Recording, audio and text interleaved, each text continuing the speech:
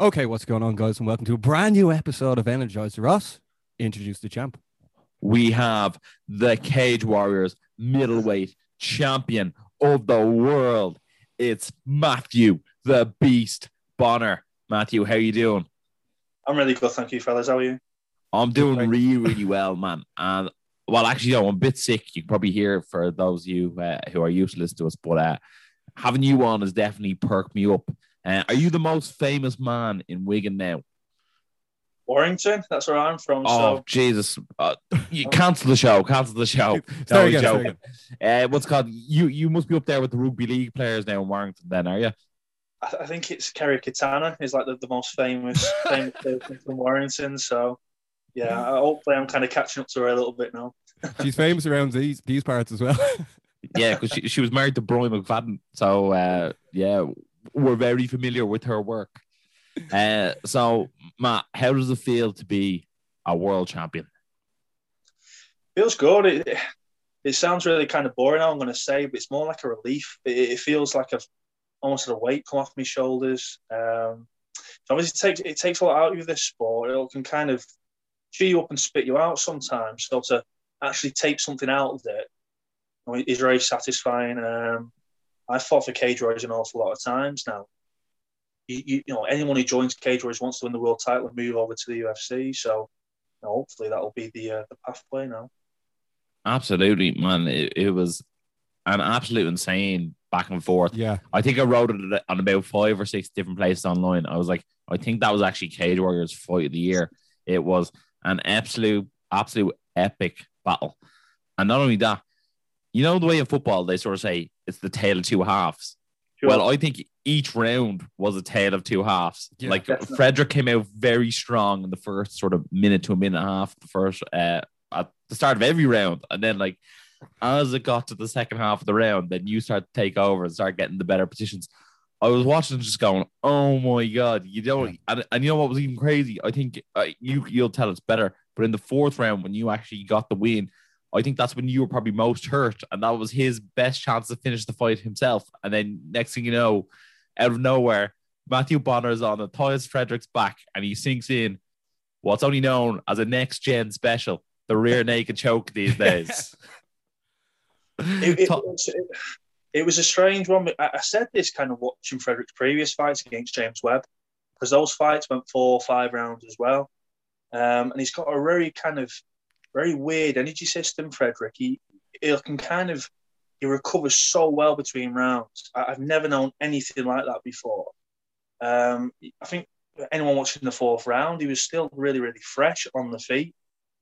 And then when I took him down, that kind of freshness disappeared. It was like I was speaking to my S&C coach after the fight, and he was saying, obviously the stand-up and the grappling are very different energy systems. So if you kind of compare a marathon runner to a sprinter, he was almost like the marathon runner. He was very fresh on the feet. You know, he probably could have gone another 10 rounds, but as soon as I took it to the floor, the kind of wind went out of him, and that's where I seemed to be able to do my best work. Yeah, it was such a great fight to watch, especially the co-main Will Curry against was it Christian Duncan. That was a great fight as well. And then like I was like, how is this main event going to beat it? And it was just so entertaining. Have you watched it back yourself? I watched it back about 23 million times. To be honest. It's just on replay there with the belt on. Yeah, I was straight after the fight. I was like, oh, I'm going to watch that and cringe a little bit because it was a little bit messy. I was exhausted, honestly. I'm not sure how that 5th round would have played out. And I think that was a lot down to, obviously, it being my first 5-round fight and it being the world title opportunity and stuff. There's a lot of pressure there. There's always a lot of pressure in fighting, but, obviously a little bit more with the stakes being a little bit higher. But actually, looking back, I'm quite pleased with how the fight went. I'm pleased that I showed that little bit of great determination, which I know I had, but it's always nice to prove it again. And I would have said before the fight, I wanted to win by a choke. I wanted to show my submission skills off a little bit because that's what I feel has come a long way in this camp. The last 3 fights have been very striking involved. So for this one to be a little bit more grappling I was quite satisfied with. One thing that I did notice on the broadcast, you probably obviously didn't get to see, you were in the cage, was we didn't actually get to hear what was being said in between rounds. What was your sort of thought process in between rounds, and what was your corner relaying to you, if you can remember? Because you know, as I was saying, the rounds were actually, one half he was dominating, then you were dominating. Did you know you were up, or did you feel you were up? Was that what was being relayed? And then obviously he got the point taken off him as well. Did that factor into it at all? Again, that's quite funny because every time I went back to my corner, the first question I asked was, "Did I win that round?" Because it is very strange. Obviously, from my perspective, isn't really. You can be blinded and you can think you're winning, or you can think you're losing and you're not. Obviously, the corner team's there because they can see things that you can't. So every time the round finished, I go back to my corner and say, "Did I win that round?" And for the first 3 rounds, he said, "Yes, you've definitely won. You've definitely won those rounds." Even though the third, I think, probably looking back, could have gone either way. But they just wanted me to get hold of him, grapple him, take him down. I don't really think that's too much of a surprise to say that, because every time I did take him down, I very much controlled him for the most of the round, where he was doing his best work on the feet. So the idea really was to get hold of him, take him down, drag him down to the mat, and see if we could get a finish. Was it? Is it good when you're going off the corner? You're like, "Am I winning?" Are they better off lying to you? Be like, "Nah, no way, no way. You need to win this round." Or like, are they like, "Well done, man, you're ahead"? Like, what's actually the best way looking back at things? I think if it was a close round, it's probably best for them to go back and say, "Let's see that as a lost round. Let's see that as a round that we've lost, just in case." I think the first 2 rounds, I don't think anyone could argue that I didn't win them. And then I think it was it the second round where he got the second round? Second round it was 10-8. Again, obviously, so that's kind of a 10-8 round. So we knew we were at least kind of 3 points up going into the third. And again, the third could have gone any way, but then obviously I started to tire really quite badly at the beginning of the fourth.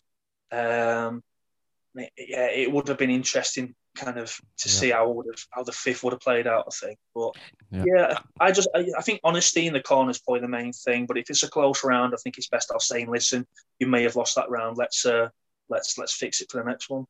Exactly. Being the challenger as opposed to the champion, the draw was no good to you as well. So you had to make sure you were winning the rounds. If Frederick was up 3 points or 3 points after 2 rounds, he can sort of almost coast his way and lose the last 2 rounds and still get the draw. So you know what, I think you're right. Honesty out of the corner is exactly what you need. You need to know exactly where you are, to know how much energy to expend as well. So I think great job from the corner. Hopefully next time there is a Cage Warriors, you can hear the corner, because I don't know, I love hearing the corner in between the rounds. I love being knowing what's said. Especially, I was really intrigued on Saturday night to hear what we'll get into that later, but what Paul Hughes was going to say to Ian Gary. I was like, that must have been like very interesting to hear. So I was like, oh, we're missing out. But can I give another recommendation as well? Go on. Just when they're showing the fight, if because obviously people from Cage Warriors are listening now, just like if they put the names on the screen as well, so people know, or what color the shorts or the gloves, anything, just so, because I live with a few of the lads and they're only watching because of we're us doing the show, and they're like, who's who and all the fights. So if there was an easier way to differentiate, that would be easy enough, Yeah, it was probably easier to differentiate this fight though, which one was Bonner and which one was Frederick. I'm sure you tell the lads at the start, they know, but I definitely just the lower cards and stuff. Yeah, no, I definitely think a little where it says the round, it would just, even if it said color of shorts or whatever, or color of corner, I think it does help people who are watching for the first time. One thing I did notice, Matt, at fight is that I assume it's your twin brother. I saw when you brought the belt home, and you and your brother, I was like, "Oh my God, Basbo, there's 2 of them. There's 2 of them." The Playboys of Warrington are out, like, are it? It was crazy to see. And then I think, like, I saw on his page or something like that, he had a post on his wall, and I don't know, it was either your missus or his missus, and roared at the telly going, "Get up, Mac, get up." It was in the 4th round, and they were roaring at the telly, and I was like, "Oh my God," I go, "This is like carnage." But man, what was it like to bring that belt home to the family? It was nice. Obviously, it's kind of it's easy when you win because you come back and everyone's dead happy and pleased. When you lose, it's awkward, and obviously you're a little bit embarrassed. Whether that's rightfully or wrongfully, you're embarrassed, and people come in the gym and it's kind of, they throw a little pity party every time, and you think, "Oh, fucking hell, this is. I wish we just could get past this awkward 2 weeks." So it's nice to get a win, and obviously the missus is super pleased, and the family made up and stuff, and I've done this for 20 years now. I started training when I was 10 years old, and I'm 30 now.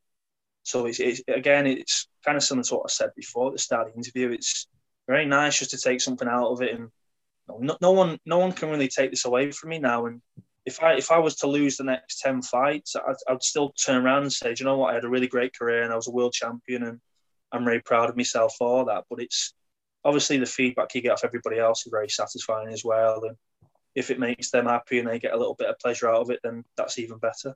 Can we just talk about that for a sec? If someone loses, like Ross, like we know we're close with a lot of people on the cards, and sort of like you don't know if you should send a message to say hard luck, or it is it's slightly touchy subject, isn't it, Ross? Like, you know. Well, I also think it depends on the fashion of the defeat. You know what I mean? If you're laid knocked out, like I think a lot of times you don't really think about it as a fan. Like, Matt, you go into the cage basically in a pair of boxer shorts, and you're fighting another man in a pair of boxer shorts, and like if that other man knocks you clean out, and you become a highlight reel basically for the rest of that person's career. You know what I mean? I'm sure you just want to go home, crawl into your bedroom and sit there for 2 weeks until like someone else gets knocked out, and then you're sort of forgotten about. You know what I mean? I'm sure it's extraordinarily rough. I'm sure it's quite, telling on your mental health as well. You know what I mean? Like it probably makes you question all the training, all the hard work you've done. Been like, am I actually good at this? Am I not? You know what I mean? So I'm sure, you do have those deepest thoughts, and when we do see someone lose who, like, we do support, we're like, I think 9 times out of 10 we send them a text anyway, just because their phone's blowing up when they win. But who's really on your team, you'll find out when you lose, I suppose. Yeah, when you win, you get all the Tinder matches. When you lose, you can't even buy one. That's exactly it, Badmo. But Matt, your career has had such a resurgence as of late. Would you actually attribute that to moving to next gen? Because each time I've seen you, and I've seen your last 3 fights, the improvement has been massive each time out. And like, you're turning into this like unstoppable finisher now, as opposed to beforehand, you were almost closer to 50-50. Yeah, I think there's 2 kind of massive key moments in my career, and I think the first one and the biggest one is definitely moving to next gen. That's kind of proved to be probably the best decision I've ever made in my life. Sorry, Matt, when was that exactly? That was... Or after what fight? That was after the Madass Fleming fight, so we're probably talking 2018, something like that. That was the 16th of February 2019. Right, okay. So yeah, about 2 years ago. So I've not been at next gen for that long, really. I'd lost 2 fights in a row. I fought Matt Madsen in Denmark, and I broke my jaw in that fight. I broke both my feet in that fight. Came back home, jumped on the Madass Fleming fight. I don't think I've actually ever said this before, but I'd had a really bad tear of my knee walking to that fight as well, where I couldn't even shadow box for the Madass Fleming fight, and then he won by split decision. And that was probably, out of maybe 1 or 2, the roughest point of my career was at that moment. But what it did do is spur me on to change things up. The big change was going to next gen and mixing it up and getting out of that comfort zone, really, because I was very much kind of training the way I wanted to train and doing what I wanted to do, and I was managing myself. And it seems very naive looking back, but going to next gen was, I was a pro fighter. I'd already had maybe like 9-10 fights, but going to next gen was quite scary at the time. It obviously been like a world-class gym and well-respected coaches, so I'm very pleased, obviously, that I managed to go over there, and it's done the right thing by my career. No, absolutely, and like you really have turned the corner in there, and like obviously Mark Masden, I think, is now 10-0, and he's in the UFC. I think he's fighting Clay Guida in his next fight. He's dropped down in weight class. He's an Olympic wrestler. You know what I mean? And I always say this, especially in the European scene, if you get one of those, collegiate wrestlers or Olympic level wrestlers, they become very hard for any opponent, because it'd be like, me fighting someone in a boxing match who grew up since the age of 10 boxing. You know what I mean? Like the level of advantage is just frightening. So it takes years upon years to get up that level. But obviously the grappling has definitely improved at next gen as well, sinking in the rear naked choke as well. So a shout out to all the next gen lads. You seem to be a very popular figure there. And one thing that the lads keep on saying to us is, "You're so funny," and I think that's really telling from your Instagram. I saw the bus parade. I saw, what was it? The fella outside Greg's, is it? Oh yeah. Like just so funny. Like, not what you're expecting out of someone who just won a world title. You almost expect to see the belt in every picture, but no. Like, there's Matt Bonner taking the piss out of himself. Also, we asked Matt to go grab the belt as well. He wasn't wearing it. So we were like, shows. Yeah. We were like, get that belt. Yeah. Matt was like, my brother's has it around the town. I'll go and get it. He's pretending he's me. Stop. Matt, I was going to ask you as well. I think Ross slightly touched on it there. What, just so the people listening, and also like everyone, so they get to know you a bit more. When did the penny actually drop? When did like Matt Bonner really like go, right, here I am? It was after the Jamie Richardson loss. I think that's where everything kind of came together. I still think the Jamie Richardson fight was the worst fight I've ever had. And I remember coming out after the fight and jumped on the phone to the missus and said, I have no idea why I'm doing this anymore. I hate doing it. I'm not enjoying it. I'm thinking of walking away. And it's always one of those things you end up saying kind of as soon as you've lost anyway. But there's some real kind of, I did feel like maybe that was going to be my last fight. And then you take the kind of a week off, 2 weeks off, and you think, I'm ruining it for myself. I'm putting so much pressure on myself. I'm putting all this expectation on myself. And like I say, I've said this an awful lot in interviews leading up to this fight. You don't get to be an MMA fighter for 30, 40 years. You get to be an MMA fighter till maybe your early 40s if you're lucky. And what I absolutely didn't want to do was look back on my career and say, God, I wish I'd enjoyed that more. Now I can't do it anymore. You know, my body's all broken up and smashed up and I'm too old.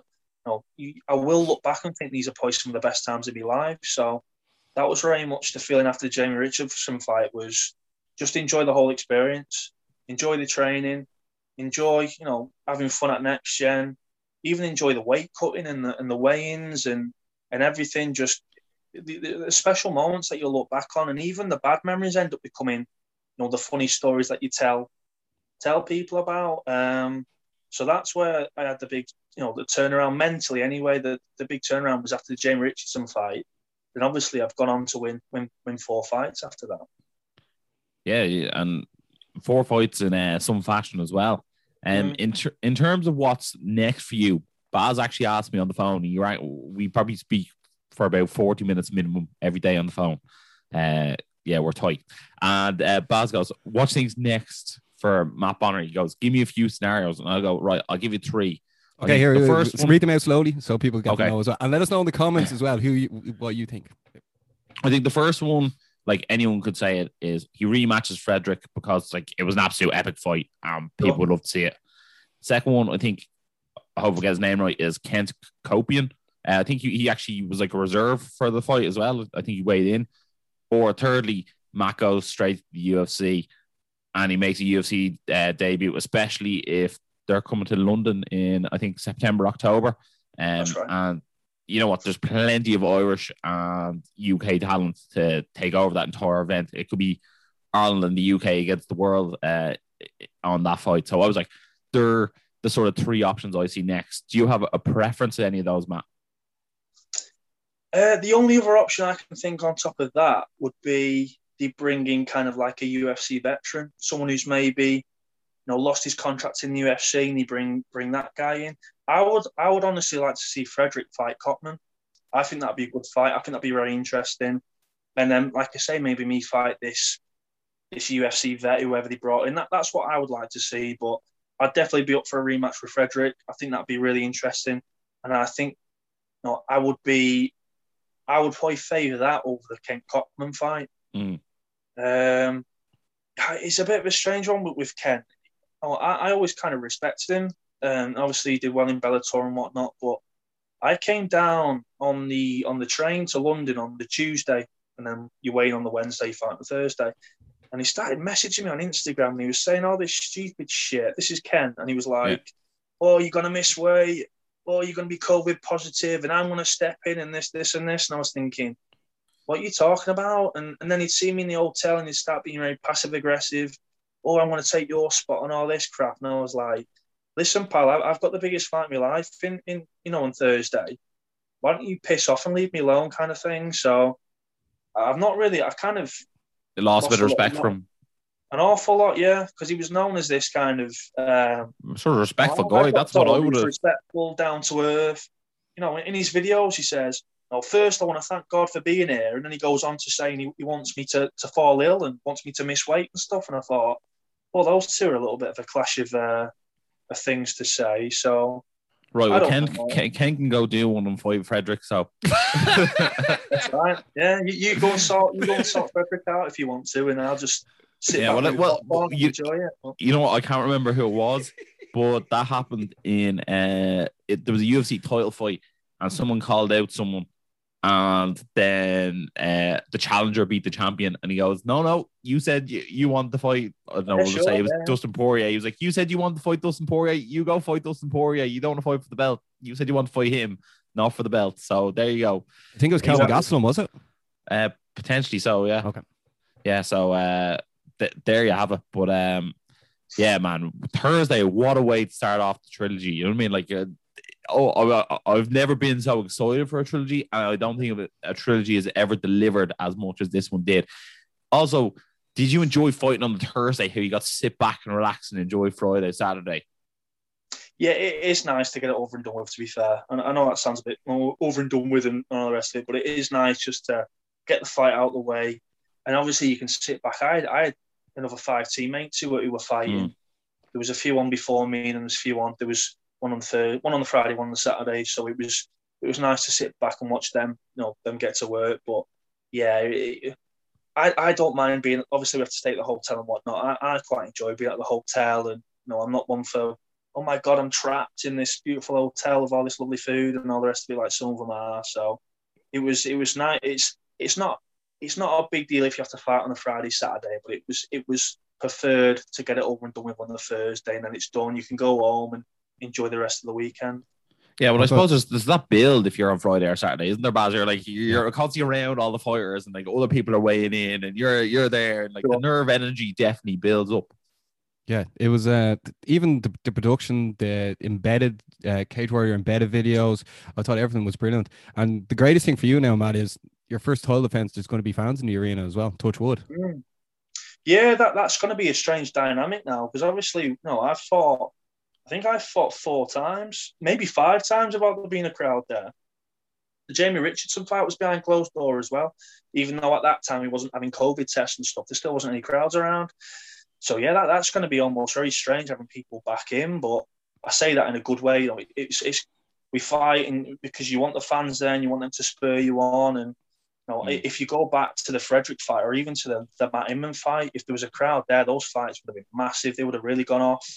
I was speaking to Ian Dean after the fight. He was the matchmaker at the end of the Matt Inman fight, and he was saying if that Matt Inman fight was in Manchester, you can imagine the atmosphere that would have smashed off there. It would have been ace. So I'm looking forward to being fans back, and hopefully I can shift a few tickets now. Now I'm champion, I can make a little bit of money on the tickets as well. Yeah, absolutely. Amen. Matt, we're gonna shift things to Friday night, and we're gonna talk about one of your teammates, a friend of the show. What an absolute performance. Total domination. As we like to call him, flawless Nathan Fletcher. He is an animal. As soon as he caught that kick from Brian Poulin in the first round, he was all over him like a rash. And just what is it like? Because his work ethic seems unbelievable. We were only saying, his time off, he's there doing CrossFit when most people are in the pub having a pint. He is relentless. Tell us what he's like as a training partner, and tell us what you thought of his performance. I messaged him today and said, I said, when you back in training, I'm going to go in next gen tomorrow and just say hello to everyone, and I'm going to have the rest of the week off. And he said, well, I'm back in training. I'm back in training today. I've been back in this morning. And you think, Christ, I know he didn't take any damage in the fight, but he still come off, a big 8-week fight camp. So for him to be back in the next day, the words he used actually was, I need to be in because I need to help some of my other teammates because they've got fights coming up. So that just shows, the stuff that Nathan Fletcher's made of. But mean, people will look at Nathan Fletcher fight and they'll say, well, no, it's a rear naked choke. It's not that hard, but you have to understand that this guy's got, I think it's 6 rear naked chokes in a row. So you have to think his opponents, all they're doing all fight camp is doing rear naked choke defense. And he's still managing to win by rear naked choke. So it just shows the quality of Nathan Fletcher. He is kind of, for me, if anyone says, I was still, when I started MMA, you still had guys who were very much strikers, grapplers, individual styles, where if you've got like the perfect blend of styles, you're probably looking at Nathan Fletcher as the perfect example of that. He actually is. He is flawless. Like, there's no other way to describe him. We're trying to get flawless to stick, and it like no one will mention it, but like with an undefeated record and like the way he's knocking people off, flawless. The longer he stays undefeated, the longer he's going to be referred to as flawless. And Matt, you know what? You're actually right. Now, I don't know how good Translator is on Instagram, but Brian Boulon actually put up on his Instagram that like he was actually practicing the rear naked choke defense his entire camp, and he was doing it, and he was like, all the defense was going to plan until he hit him with that elbow, and he just, it was different. And that's the thing in training camp, you know, if you'd have to have a very bad training partner to start smashing you with elbows from behind, but like that's what happened, and Nathan ended up sinking it in. I don't think there's anything other than him fighting for one of those lovely Cage Warriors belts next. Like, I think it's undeniable. Yeah. The only thing is Jack Cartwright is actually out of contract at the moment. He's not actually under contract with Cage Warriors. I hope I'm allowed to say that because he told me himself. So maybe I'm not supposed to say that, but it's been said now. So I don't know if he's going to have to fight someone else for the belt, or whether, you know, Jack will sign a one fight new deal. But look, I wish all the best to Jack as well. I hope he gets all the offers from all the organizations and he can do what's best for him, because that's the type of people we are over here on Energized. But Jack Cartwright's ace in terms of his style. You know, he's, again, if Jack Cartwright's fighting, you're not missing it. You're tuning in and you're watching him. He's, you know, again, very well rounded. I don't we know him as kind of like that knockout striker, but he's got very good wrestling as well. But in terms of, you know, Nathan fighting for the Cage Warriors title, definitely, you know, he deserves the Cage Warriors title. But if he ends up on that September card on the UFC, I don't think anyone will bat an eyelid. No, absolutely not. What do you think Nathan's ceiling is as well? Because like obviously we had Nathan on a few times, and he's also grown like physically, and his mindset is so bulletproof. It's very, very commendable. How far do you think he can go? All the way. I think he can, yeah. Oh yeah, sure, yeah, 100%. And I think he knows that as well, which is important. But when I say he knows that, this isn't in a, no, he's walking. No, it's not egotistical. Not at all, not in the slightest. But he does. I know he does a lot of kind of. I don't know if you call it mental training, but it's very much kind of positive feedback. And you know, he had this little calendar on his Instagram the other day where he'd be crossing off the days and have like maybe like an inspirational quote at the end of the week or something. He's very much kind of. If you look at my career and you can pick holes in my career and saying I've not gone in that kind of straight path. If you're looking at someone who's progressed in his career perfectly and took the right fights and smashed them out of the park, it's Nathan Fletcher. He's done everything right. And that's not me saying he's had easy fights. He's had super tough fights. The last 2 fights have been nails, really good opponents. And he's just made them look, you know, like second tier fighters. And they weren't, you know, these guys, if you think of Bouland, he's experienced. You know, he's experienced. He's probably top 5 in Europe. I actually think I saw something that Nathan Fletcher's previous 5 opponents going into this fight had a record of something like 22-4, and like he got them all out of there. And then, you know, you add Brian Bouland's on top. It's like 32-8 or something like that. Well, 8 including the Nathan Fletcher loss now. So like he actually is next level. I can see him going the whole way to the top. I could see him competing with the top 5 in the UFC right now, but I think he's also smart. I think he'll take his time getting up there as well. And you know, he has all the makings of a superstar as well. And sometimes I think he doesn't realize how marketable he could be himself. Like he could be an absolute superstar. He better not be listening. Nate, if you're listening, fast forward this bit. Yeah, but like I could see the UFC definitely taking a rocket ship and strapping it to his back when he gets there, because he has all the tools to become an absolute global superstar. I know I talk to Nathan quite a lot. I don't really train with Nathan quite a lot because obviously the weight difference is so big. But even in terms of saying, we talk a lot about doing podcasts and whatnot, and he says, I love doing podcasts because when I am getting interviewed, by on the UFC after my fight, I'm gonna be a little bit more looser and I'm gonna be more used to it and be more confident, and obviously then that'll sell you further to the fans and stuff. So he's very professional, his approach, and I think he's what is he, like 23, 24 or something like that. Yeah, he's got another 15 years left to fight if he wants it. So he's very well. He's the full package now. God knows what he's going to be like in kind of 2-3 years time. Absolutely, and I just wanted to take a shift onto the next world title fight. Guys, this one pulled at the heartstrings as well. Yeah. Joe McColgan winning that lightweight belt. Is there a nicer guy under the Cage Warriors banner than Joe McColgan? He is such a blue collar, hard working fella. He works a full-time job, and I've seen it going around. The Fight Academy Ireland guys are sharing it. People are talking about it now. I've set a trend. Full camp Joe McColgan is a real thing. It's the same as a motivated BJ Penn or TRT Belfort. Full camp Joe McColgan. It's the first time he's had a full camp in a very long time. And my God, didn't make a difference. He beat Aggie Sadari for every second that fight went on.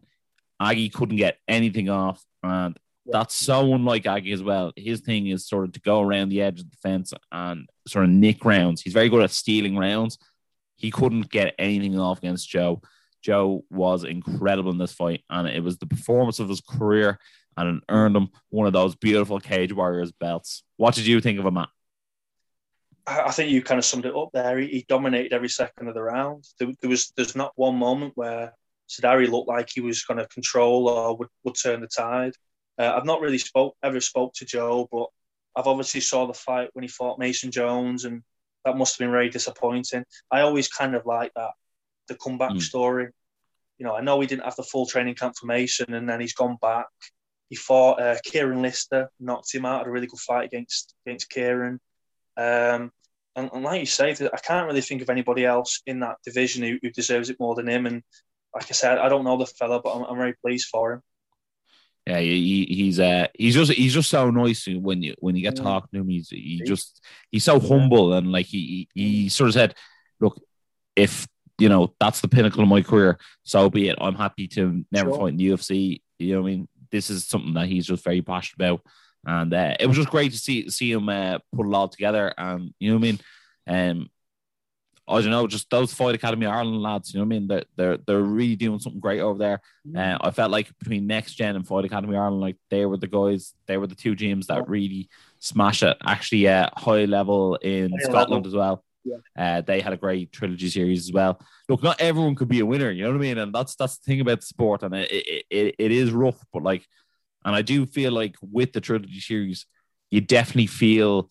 You obviously set the tone for Next Gen, and it definitely, kept that ball rolling. We'll touch on Kieran Mulholland and Colin Wilson's fight in a minute, but I think that definitely sort of, those two lads obviously saw their teammates become champions going into that fight.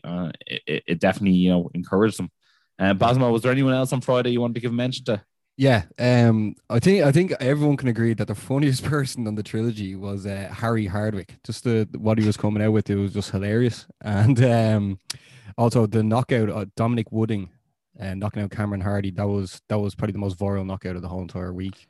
Yeah, put some respect on Dominic Wooding's name and get him on the main card next time, because he's no joke. And he wasn't impressed. He was on the prelims, so I wouldn't like to be Graham Bowen in their next meeting. Yeah. Well, then we may as well move on to Saturday night. Yeah, I suppose we sort of touched on it straight away. Look, as we were alluding to earlier, it's a bit rough when you take an L. Connor Wilson obviously beat Kieran Mulholland in the amateurs.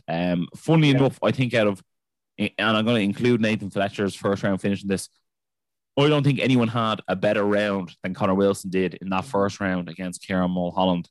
It was a very one-sided first round. And I don't say that lightly, because Kieran seems like, he is a lovely guy. We had him on the show before his fight. But you know what? I actually texted him on Thursday night after you won and said, look, Kieran, Matt also lost his first 2 pro fights and look at him now. And I was like, take inspiration from that and believe in yourself. And that's actually true. He went in there and you know what? He wrapped up that guillotine. It was a very awkward angle. And he got the job done.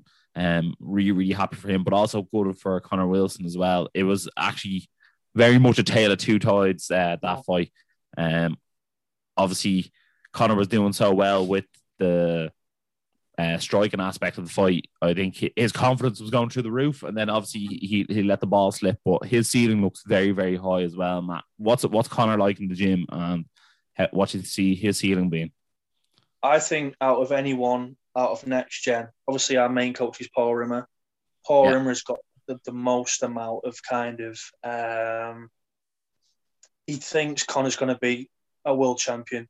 He thinks he's going to go all the way. It's the kind of blend of that karate style. He's got very good wrestling. His jiu-jitsu is very good, and he's such a nice kid as well. He's going to be absolutely devastated with that. I think he was quite emotional after the fight as well in the cage. I was actually having a tattoo at the time, so I was having a tattoo and then watching this Conor Wilson fight at the same time, and I was gutted for him because do you know what it is? We had 2 guys, Joel Downey Cave and we had Conor Wilson, and it was both their first time on Cage Warriors. And when I was speaking to them, they might kind of disagree with this, but they sounded so nervous going in because Cage Warriors is such a big stage. You know, if any of those 2 would have won the fights, they would have been signed to a contract. You win all the fights on the contract.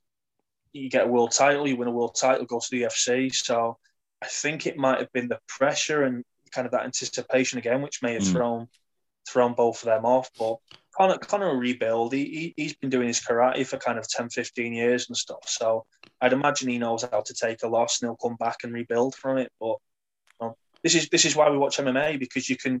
One guy can smash the first round and the second guy can pull a guillotine out of his ass. This is what makes it so exciting to watch. So, congratulations to that, Kieran. But Conor will definitely be back and he'll make a statement in his next fight.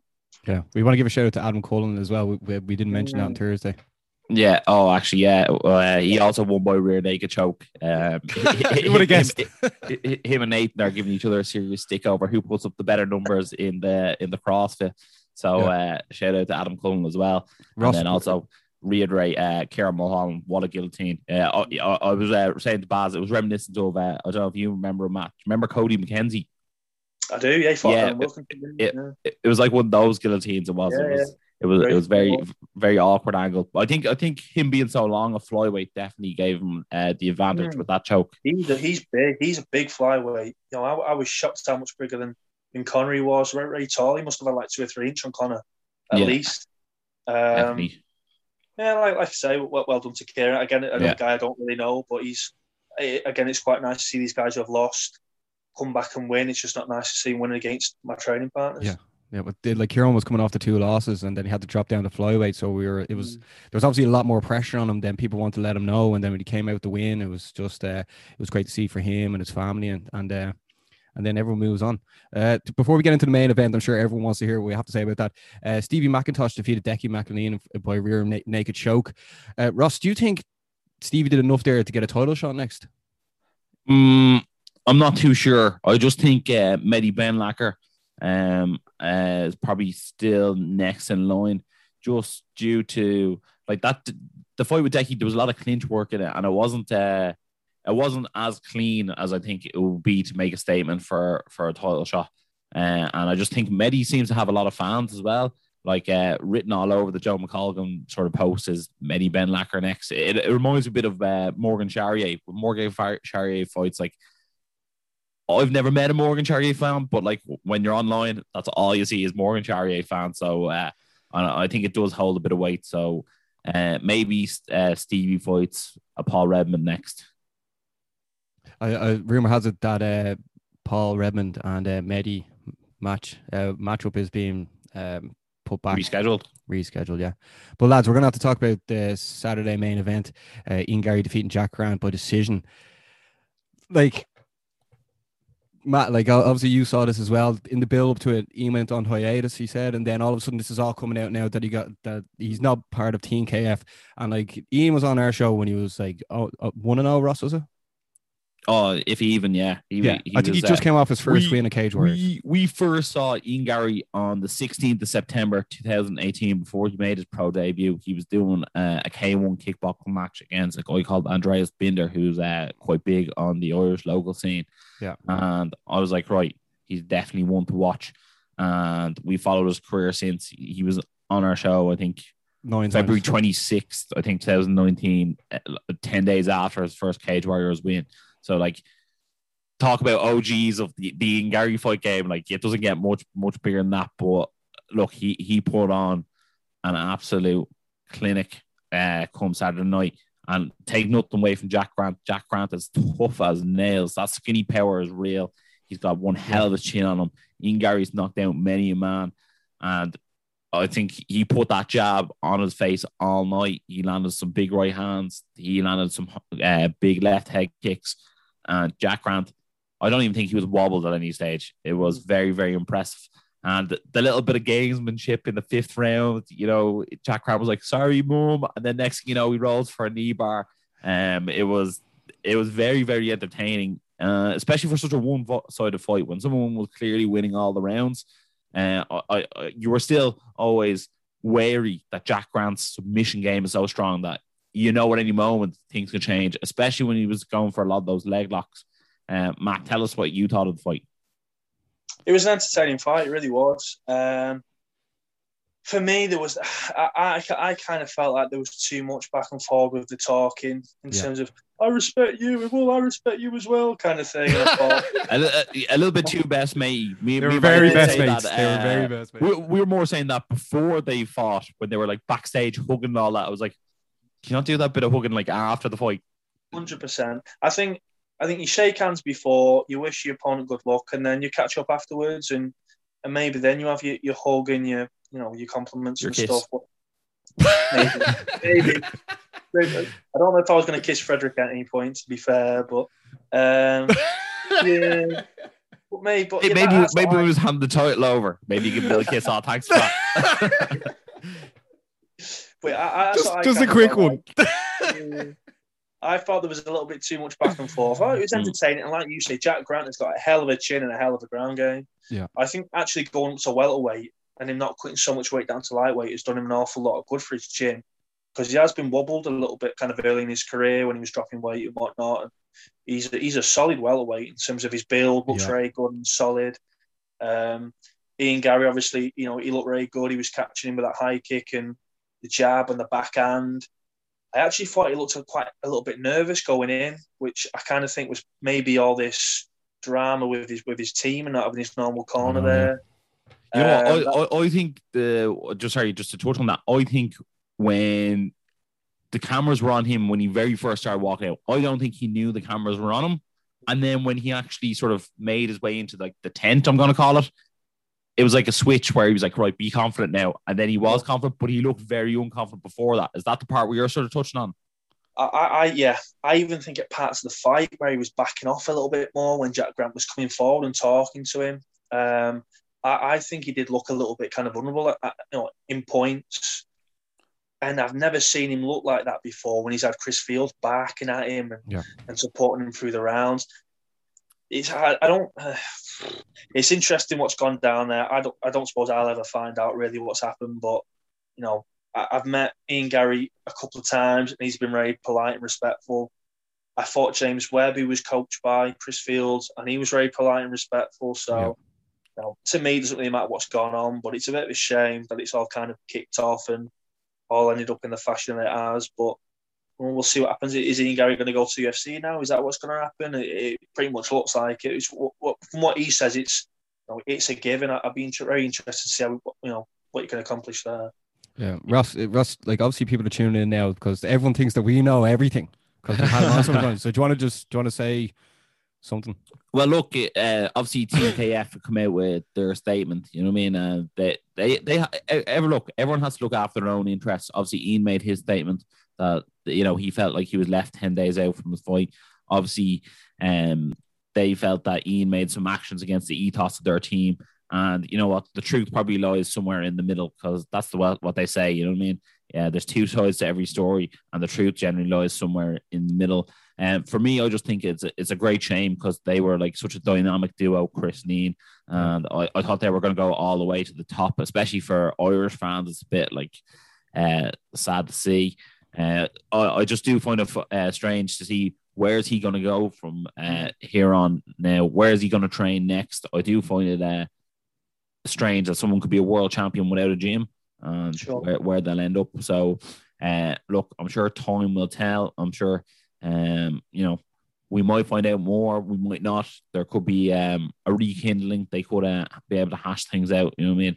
Maybe, Ian will say he did wrong on his part, and Chris will say they did wrong on their part, and that they'll make up. You know what I mean? At the end of the day, I'm sure if they got around the table and hashed it out, they could definitely sort it out. But I have to say, big shout out to Paul Hughes, cornering 2 world title fights, one night after the other, and victorious both.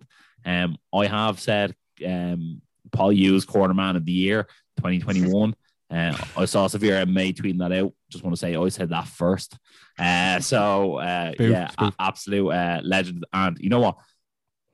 I've never spoke to Paul Hughes about this, but I think he would make a very good coach post-fight career, which is strange to say about someone who's so young in their pro-fight career. But I just think from a technicality standpoint and from a mindset point, he is absolutely phenomenal fight IQ. We've said that for a while now, Barry, that his fight IQ is wise beyond his years, and no better man to have in his corner. I don't know if you knew this, Matt, but did you hear they said on the broadcast that Graham Boylan nearly pulled the fight, Gary Jack Graham fight, because I think from a legal standpoint you must have a corner for your fight. We was kind of talking about this before the fight, when it was kind of made clear that was his intention, was to fight without a corner. And then you think, well, even less legal, but what about him? He was going to give him his water in between rounds and stuff like that, and he's going to give him the stool to sit on if that's what he wants. It didn't really make much sense to me. Just have somebody there who's going to kind of, maybe they're not going to give you massive amounts of ice in between rounds, but at least have someone there who's going to be able to give you water and sit you down and relax you a little bit. But well, in fact, he seems very friendly with Paul Hughes. The only thing I want to know is, what day did Ian Gary arrive there, and what day did he ask Paul Hughes to do the corner? But look, they're very friendly. I know for a fact they talk all the time. So it could have been pre-arranged before he got there, and just mum was the word. Was it? Everyone was dying for the end of the round to happen, because I think it was close near the end of the first round, and then it was like, right, end of the round, what's actually happening? I also want to say something as well. Like obviously we've been following Ian the whole way through, and then like 10 days out, this happens, and we're very passionate about promoting the fights and all this cracking, because we love the sport, and it was actually so heartbreaking to know that it was about to almost become an iconic duo. I know obviously the whole team's involved, but Chris and Ian, if you look back at the Connor and John Kavanagh stuff, it was almost like this could have been the next wave. People would have put them both together, and it's just when that happened, it was just I felt sort of not sad for Ian because he became world champion, but just that moment I could picture so differently than just being by himself. And it was just, it must be very hard for him as well, because he puts on this very confident persona, and he is confident, let's not get that wrong. It was just, under it all, people that have emotions, and that it was just you could picture Chris putting him on the shoulders, that sort of thing. And then to not have that, it was actually very, very disappointing. But I mean, who knows, as time goes on, people they rekindle their friendships and all that stuff, maybe they'll come together again. I'm not sure. I'm really not sure, because I mean, if you think Chris Fields knew that if Ian Gary was going to win that fight, he's going to the UFC. He's not just going to become a Cage Warriors world champion. He's going to go to the UFC.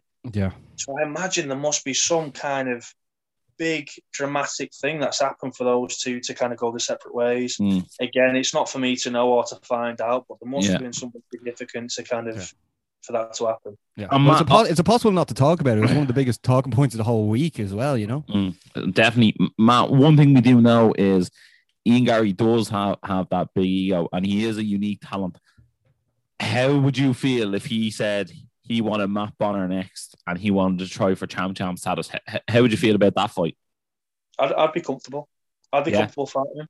That would be something that would get me out of the bed in the morning, get me training. Certainly, there's a lot of eyes on Ian Gary, which is obviously, he would go in as the favourite, I would imagine, which is absolutely fine by me because I'm never the favourite. I'm always the underdog, and I always kind of thrive off that. But I would be very interested in that fight if that was to come along. Baz, would you be watching that fight?